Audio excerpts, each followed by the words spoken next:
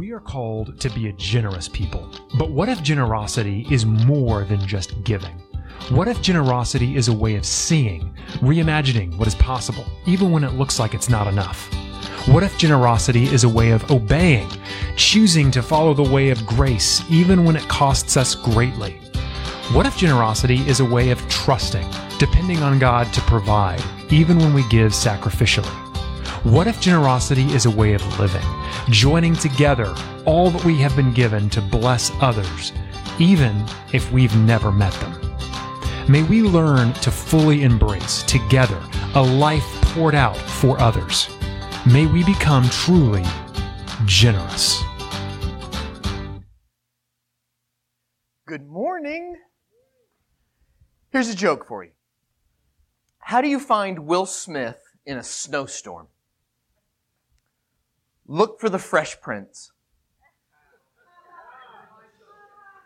If you liked that joke, give me the credit for having good taste. If you didn't like that joke, it's Judah's joke. Judah's joke. Good job, Judah. I like that joke.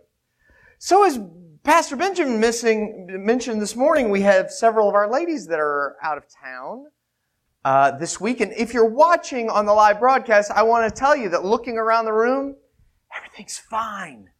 Everybody's fine. I mean, that kid, the scar is not that noticeable. That kid, the hair, it'll grow back in a year or so. Don't worry. And they'll get on their normal sleep schedule again in a month or so. It'll be great. So don't worry. Everybody here is fine. And in case you hadn't noticed, we've added a fourth row in the middle section. You may not have noticed that. So if you're watching online, we have room for you here. There's a section just for you. In fact, Jane said she doesn't need this whole section to herself here.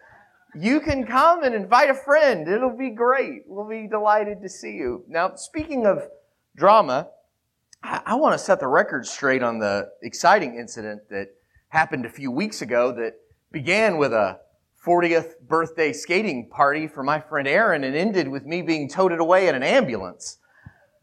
You know, what a weird night that was. Hey, you haven't heard this story, have you? It's his birthday, by the way. We have to sing before we leave, so we can't forget that. We never forget you. She made us. So, I was skating, and I was skating with Lucy and Miss Hannah, and I fell down, and I hit my elbow really hard, like hit my funny bone. And it created this like really sharp, intense pain. Now that's not weird. I'm used to that. I have 2 teenagers. So I'm used to sharp, intense pain. However, I didn't hit my head or anything, just my elbow. But as soon as I got up, I started to feel lightheaded. So I was like, I gotta get off the dance floor here. So I went to the side, and by the time I got to the edge, I was feeling like nauseous. Now what I should have done is laid down flat on the ground with my head level. But because I was afraid of all the germs that might be on the skating rink floor, I did not do that. I stayed upright. And then I proceeded to pass out and wake up 4 times in the course of 15 minutes. And so because of that, they called an ambulance and disturbed the party, and so I couldn't let one type 4 get all the attention at a party. I had to take back as much of it for myself as I could, and they toted me away in an ambulance. And at the moment when they were toting me away, Benjamin and I were laughing because I was like giving thumbs up to everybody, and he was like, is that for real or is he delirious? I was for real. I was totally actually fine at that moment. They took me to the hospital, and I paid doctors a ridiculous amount of money to tell me, you're fine, go home. And here's what happened, just in case you're wondering, because you may be asking, like, well, what happened, and why did this happen, and is it going to happen again, and why are you such a weirdo, Mr. Brett? If you're wondering all those questions, the last one I don't know the answer to, but the other ones I kind of do now. Essentially, it's something called vasovagal syncope, which is like a reflex reaction that's weird that some people have. It can happen when you have intense pain, or when you see blood, or when you have an intense moment of trauma. What should happen is that your adrenaline should kick in. Like you should get more energy, right? Your heart rate should go up. But if you have vasovagal syncope, which I'm pretty sure I have now that I've had this experience, what happens instead is you have an alternate reflex where your heart rate drops. Like for some reason, it's not what should happen, but it's what does happen. Which is why some people pass out when they see blood, because their reaction is that their heart rate drops. And when your heart rate drops in a strange, intense way, your brain says, better protect myself. Let's turn off. And that's what happened to me. I was totally fine 15 minutes later. I was telling the ambulance guys, I'm fine. But they took me away anyway. So anyway, could this happen to me again? Yes, it could. If it does, make me lay down flat and I'll be fine. I may take a nap for a minute. My body may need to just kind of relax and then I'll come back and I'll be fine. But this is not the first time this happened to me. Judah actually made a whole stand-up comedy routine about it at Elements Got Talent. So now we know what it is. And yes, I'm fine. I'm fine. Thank you. All right. Memory verse. Memory verse. Do we have it up on the screen? Our memory verse. So let's say it together. Remember this, whoever sows sparingly will also reap sparingly, and whoever sows generously will also reap generously. Let's do it again, because I feel like some of you didn't really kick in till the end. Let's do it a second time. I know you'll be more engaged this time. Remember this, whoever sows sparingly will also reap sparingly, and whoever sows generously will also reap generously. That's so good. Could you leave that up for a second, Mr. Shannon? Because the kids have it on their sheets as well. So if you need to fill that in, that's your first item on your sheet today. This is our series about generosity, talking about it. And today, I'm talking about a piece of generosity, a part of it, that I don't really want to talk about. I don't really like this talk today. This is a talk that really doesn't make me particularly happy. Did I say that? Particularly happy. Or it's not joyful. And I'll tell you why in just a minute. To start with, let me make a confession. I do not meditate. I just don't meditate. Now, I'm defining meditation the way a lot of us in modern age define it, which is to sit for a certain amount of time and clear your mind and think of nothing. Like, think of nothing. Just be. Just be. This is like a big thing, this mindfulness. I do not do this. Now, there are a lot of experts, both in medical science and doctors and gurus and influencers and all kinds of people that will tell you, you need to meditate. In fact, there are verses in the Bible that use the word meditate, although I would debate whether or not they mean it the way we mean it now. However, it is in the Bible. Things you should meditate on, and meditation's important. But I do not meditate. Now, there's a guy on Twitter that I follow that he doesn't meditate either. The reason he gives why he doesn't meditate is because he likes his mind just the way it is. He likes himself just the way it is, and he's afraid if he meditates, he'll mess it up.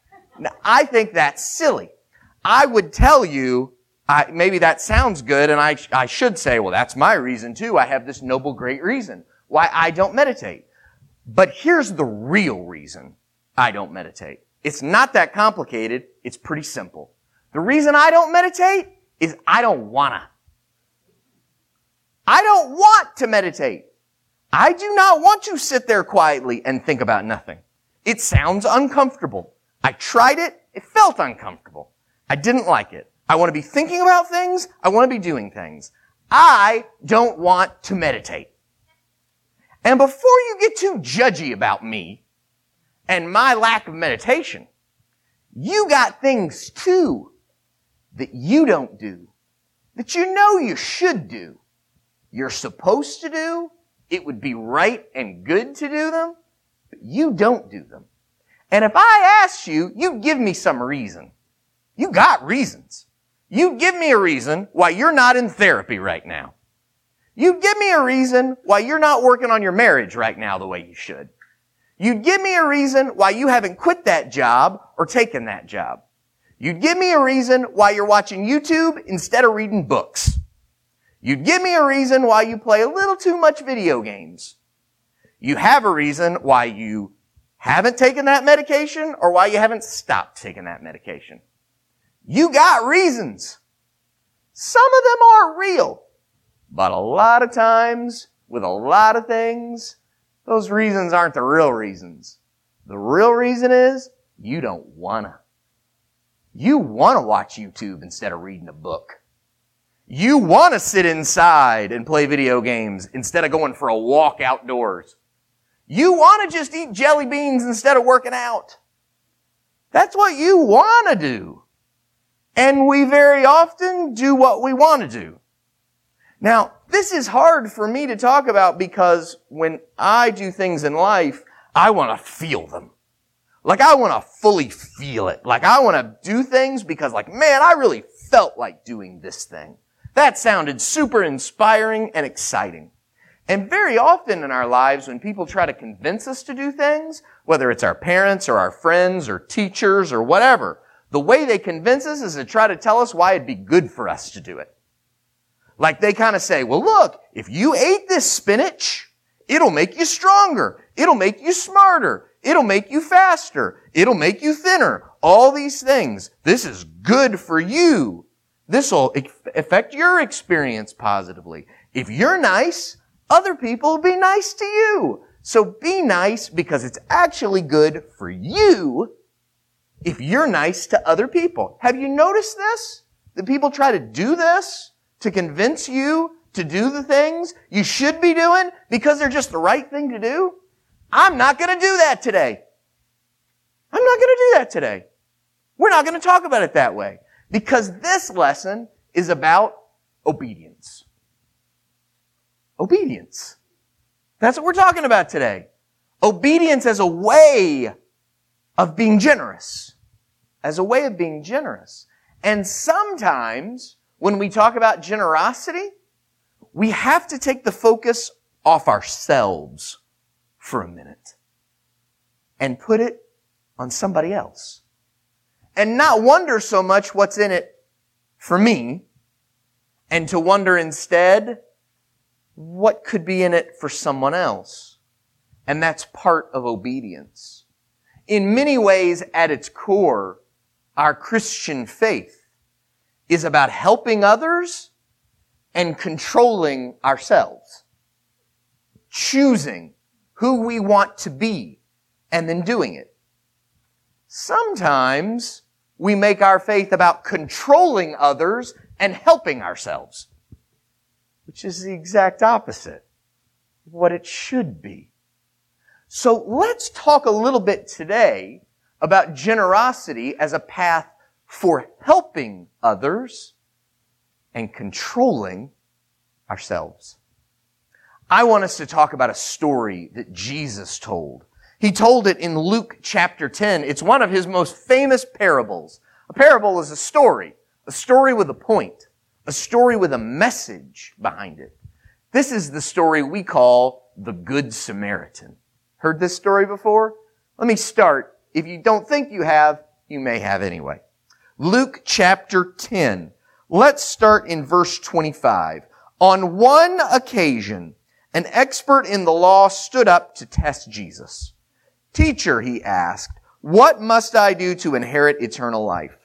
What is written in the law? Jesus replied. How do you read it? The man answered, love the Lord your God with all your heart and with all your soul and with all your strength and with all your mind, and love your neighbor as yourself. You have answered correctly, Jesus replied. Do this and you will live. But the man wanted to justify himself.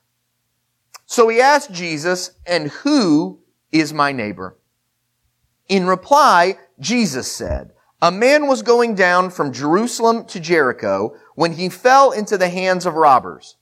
They stripped him of his clothes, beat him, and went away, leaving him half dead. A priest happened to be going down the same road, and when he saw the man, he passed by on the other side. That's the priest. Priest happened to be going down the same road, and when he saw the man, he passed by on the other side. So too, a Levite, when he came to the place and saw him, passed by on the other side. Let's stop. Who's a priest and a Levite? What does that mean? These are like holy people. These are people that are set apart from the normal Jewish people because Jesus was Jewish and he was telling this story to other Jewish people 2,000 years ago. So the priest and the Levite, these were people that were part of like their religion. They were people that did these holy things in the community. They were lifted up as special people, as part of the religion. But they just walked past when they saw this man. Why did they do that? Why did they do that? Now, you may have heard the rest of this story before. The rest of this story is that a guy who's a Samaritan, who's essentially a person of a different race, to make things simple, he saw the man that was hurting, and even though he was kind of an outcast in the society, he was considered to be a negative person in the society, he's the one that stopped. He helped the man. He nursed him back to health. He took him to a place where he could get medical help, and he, out of his own pocket, paid for the medical attention. Now, he's the guy we usually talk about. He's the guy that when we tell this story, we usually focus on. And we say, how can we be more like that guy? Which is a good thing to talk about. And in current life and society, we use it to talk about our connections with people that are different than us. People who are outsiders, people who are strangers, people who don't fit into our little worlds and our little cultures and our little views about how things are, or how they should be, or how everybody else should behave or look or act. And that's all good. But today I want to talk about these first two guys. The guys who should have stopped but didn't. Why didn't they stop? People have a lot of theories about that. I mean, this is just a story that Jesus told. We don't think this actually happened. I mean, it's possible it actually happened, but we don't know that. So it's difficult to analyze it too much because these aren't real historical figures here that we could analyze their motives. We could guess. One guess would be that if these guys had stopped by interacting with this man who'd been hurt, they would have made themselves unclean. Now, in this time, in this part of the Jewish faith, people who were meant to be doing essentially like these holy sacraments of the Jewish faith, these things that were these ceremonies and rituals that were so important to them, they had to keep themselves clean. That what they called clean. And touching a person, having their blood on them, interacting with a person who'd been injured, that would make them unclean. Which would possibly mean that for a week, they wouldn't be able to do their holy duties. Because they would have to wait until they were clean again. So, they may have said in their mind, you know what? This guy's hurting, but if I stop and help, I'll make myself unclean for a week. Then I can't do all the holy important stuff that's really more important. That's my job than helping this guy. So, maybe that was part of it. Another part of it is that the story takes place on a certain road. He specifically mentions the road. It is the road, let's see, from Jerusalem to Jericho. Now, we do know historically, this was a dangerous road. This was not a road that was really safe, well lit, with lots of different security around, and video cameras to record anything bad. No. This was a dangerous road. These guys could have thought this was a trick. This was an ambush.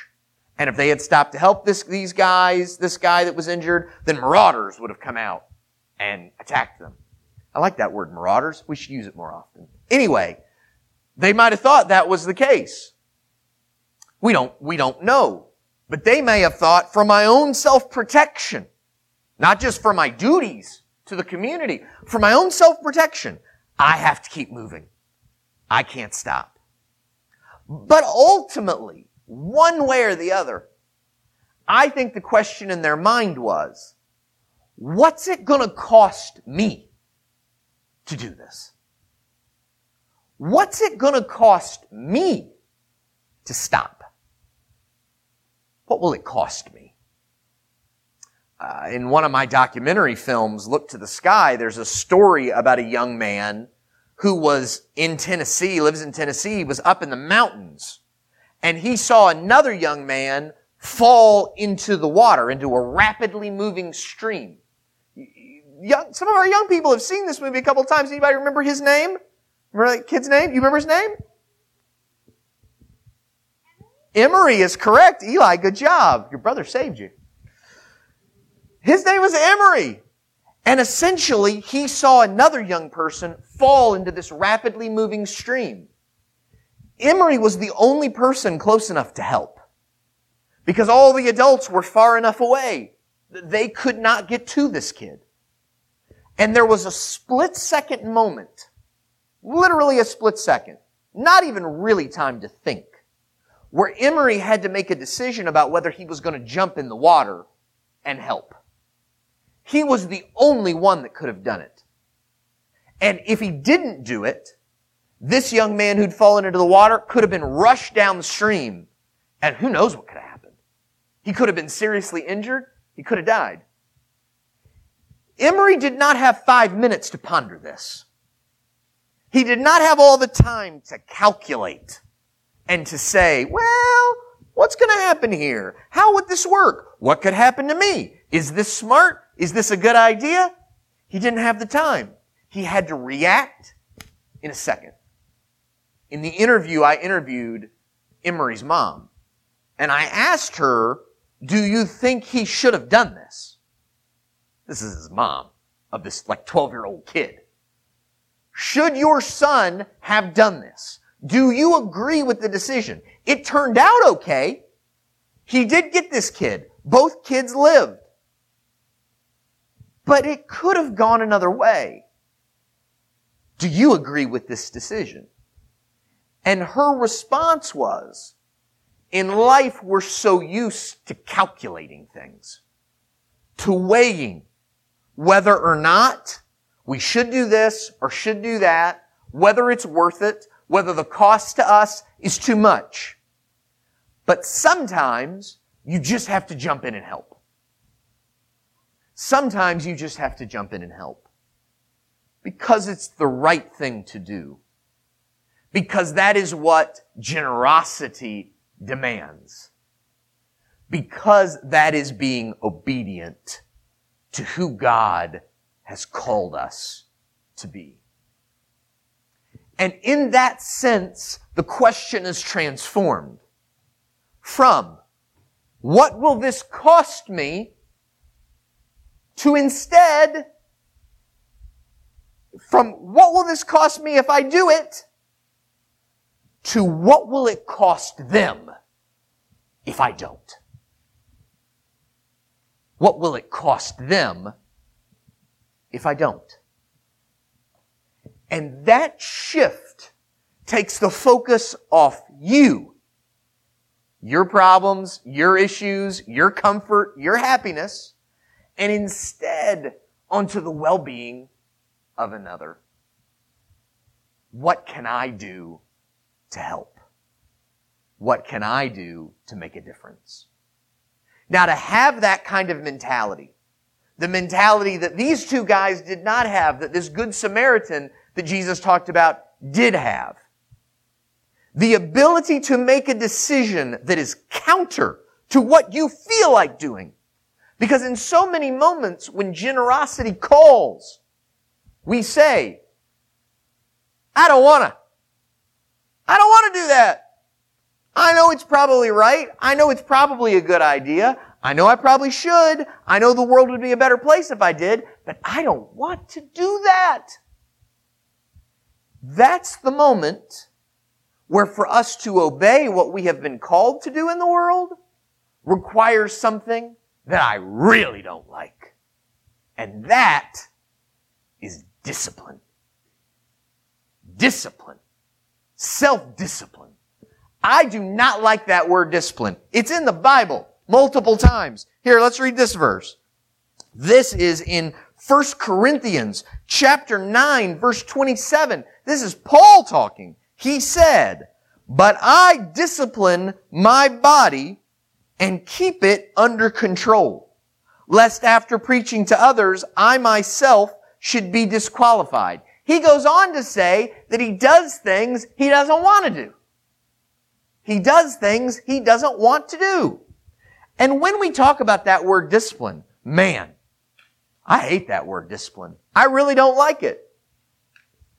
That word is just above people that call their husband or wife wifey or hubs. That's just about the worst. That's just about the worst. A little piece of me dies every time I hear someone call their wife wifey. Oh, that's the worst. But that's not as bad as discipline. I do not like it. I do not like it. Maybe you love it. Maybe you're one of those weirdos that's like, I like disciplining myself. We can talk about that afterwards. But you're most likely like me, that when somebody says, we need to accomplish this thing, we need to do this thing, you need to do this thing in your life, it's gonna take self-discipline. You're like, not me, brother. I don't want to do that. I want to do what I want to do, and I want to do it now, and you can't tell me otherwise. I got rights. I got freedoms. This is a free country. I can do what I want to do. For me, that idea of discipline was transformed when I started switching it with a different word. A word that I like much better, a word that's much easier, that rolls off the tongue with such joy for me. And that word is investment. Investment. Being disciplined, controlling yourself, allowing the Spirit of God to work through you and produce that sense of self-control and obedience, that's an investment. Now, sometimes we talk about investment in ourselves. You invest in your 401k or in something because you're investing in your future. You pay your mortgage payment, you're investing in ownership of your home. But as we talk about generosity, generosity is an investment in something else, something even more important than you. Recently, we hosted Mr. Skip's celebration of life here in this room. And one of the speakers, his name is Bob Andrews. He's actually my uncle. If you didn't know, he's my uncle. Yeah, Bob Andrews is my uncle. Anyway, he spoke, and the very first thing, when he got up on stage to talk about Skip Ross, the very first thing he said was, Skip Ross was a big-time investor. He didn't invest in stocks and bonds. He didn't invest in crypto. Skip Ross invested in people. He invested in people. And that was the most important investment he could have made. Now, let me tell you something that's hard to hear, and maybe you haven't thought about it in a while. I'm sorry to mention this on your birthday, Charlie. But one day, you're going to die. I don't care how much healthy food you eat, how much you exercise, how much money you got, how good your doctors are. I don't care what choices you make in your life. At some point, you will reach the end of your physical journey in this life. And the question, no matter what your age, whether you're the youngest person in the room or the oldest, the question is, what will you leave behind? What will your investment be? Because if all you do is spend your life taking care of yourself, it's gonna be a depressing funeral. Because there won't be much to say. Because who wants to have people stand up at your funeral and say, well, she sure did a good job of taking care of herself. She sure did pursue happiness with great gusto. That's not super noble. That's not memorable. This guy in this story was remembered. Now, 2,000 years later, we're still telling this story. We're going to share a story next week about a lady who gave practically nothing. It seemed on the surface to be practically nothing. She gave everything. It was all she had.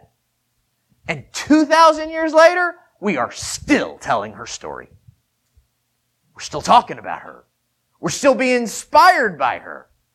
We're still lifting her up. Because the reality of your life is the most important thing. Maybe the most important part of your story is the legacy of what you leave behind. And the legacy, the positive legacy, will be built on generosity. It won't be built on anything else but generosity. People ultimately won't care about the skyscrapers you built. They won't care about how much money you have in your 401k. They won't care about the movies you made and the speeches you gave and the places you went and all the travel you did and all the pictures on your Instagram account. They won't care about much of anything of that. What will matter were the times when you chose discipline over comfort. Where you chose to invest in others instead of just investing in yourself. Where you chose to care when it would have been easier to just walk on by. That is the heart of the story you will leave behind. And so the question today is, what do you want your story to be? What do you want your story to be?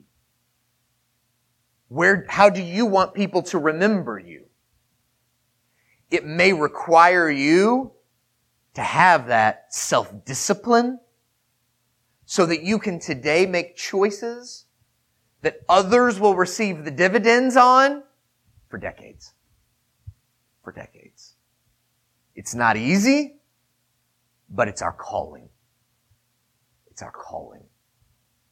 Let's do this memory verse again. Let's put the memory verse back up, Shane, because I think at its heart, that's what we're talking about. Whoever sows sparingly will also reap sparingly, and whoever sows generously will also reap generously.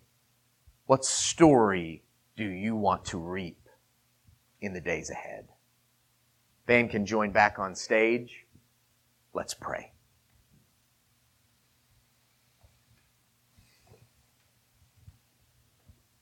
We are grateful, Father, for your love for us. We are grateful for what you have poured into us, for your generosity in our lives. Give us the courage, the boldness, the daring, the discipline, the commitment, the temperance, the self-control that we would give to others with that same spirit and heart with which you have given to us. You have invested so deeply in us, in our future, and in this moment. You've walked with us and given us strength through your Spirit when we didn't earn it and we didn't deserve it. And we are so grateful. Help us to obey and to be those kinds of generous people in the world. In Jesus' name,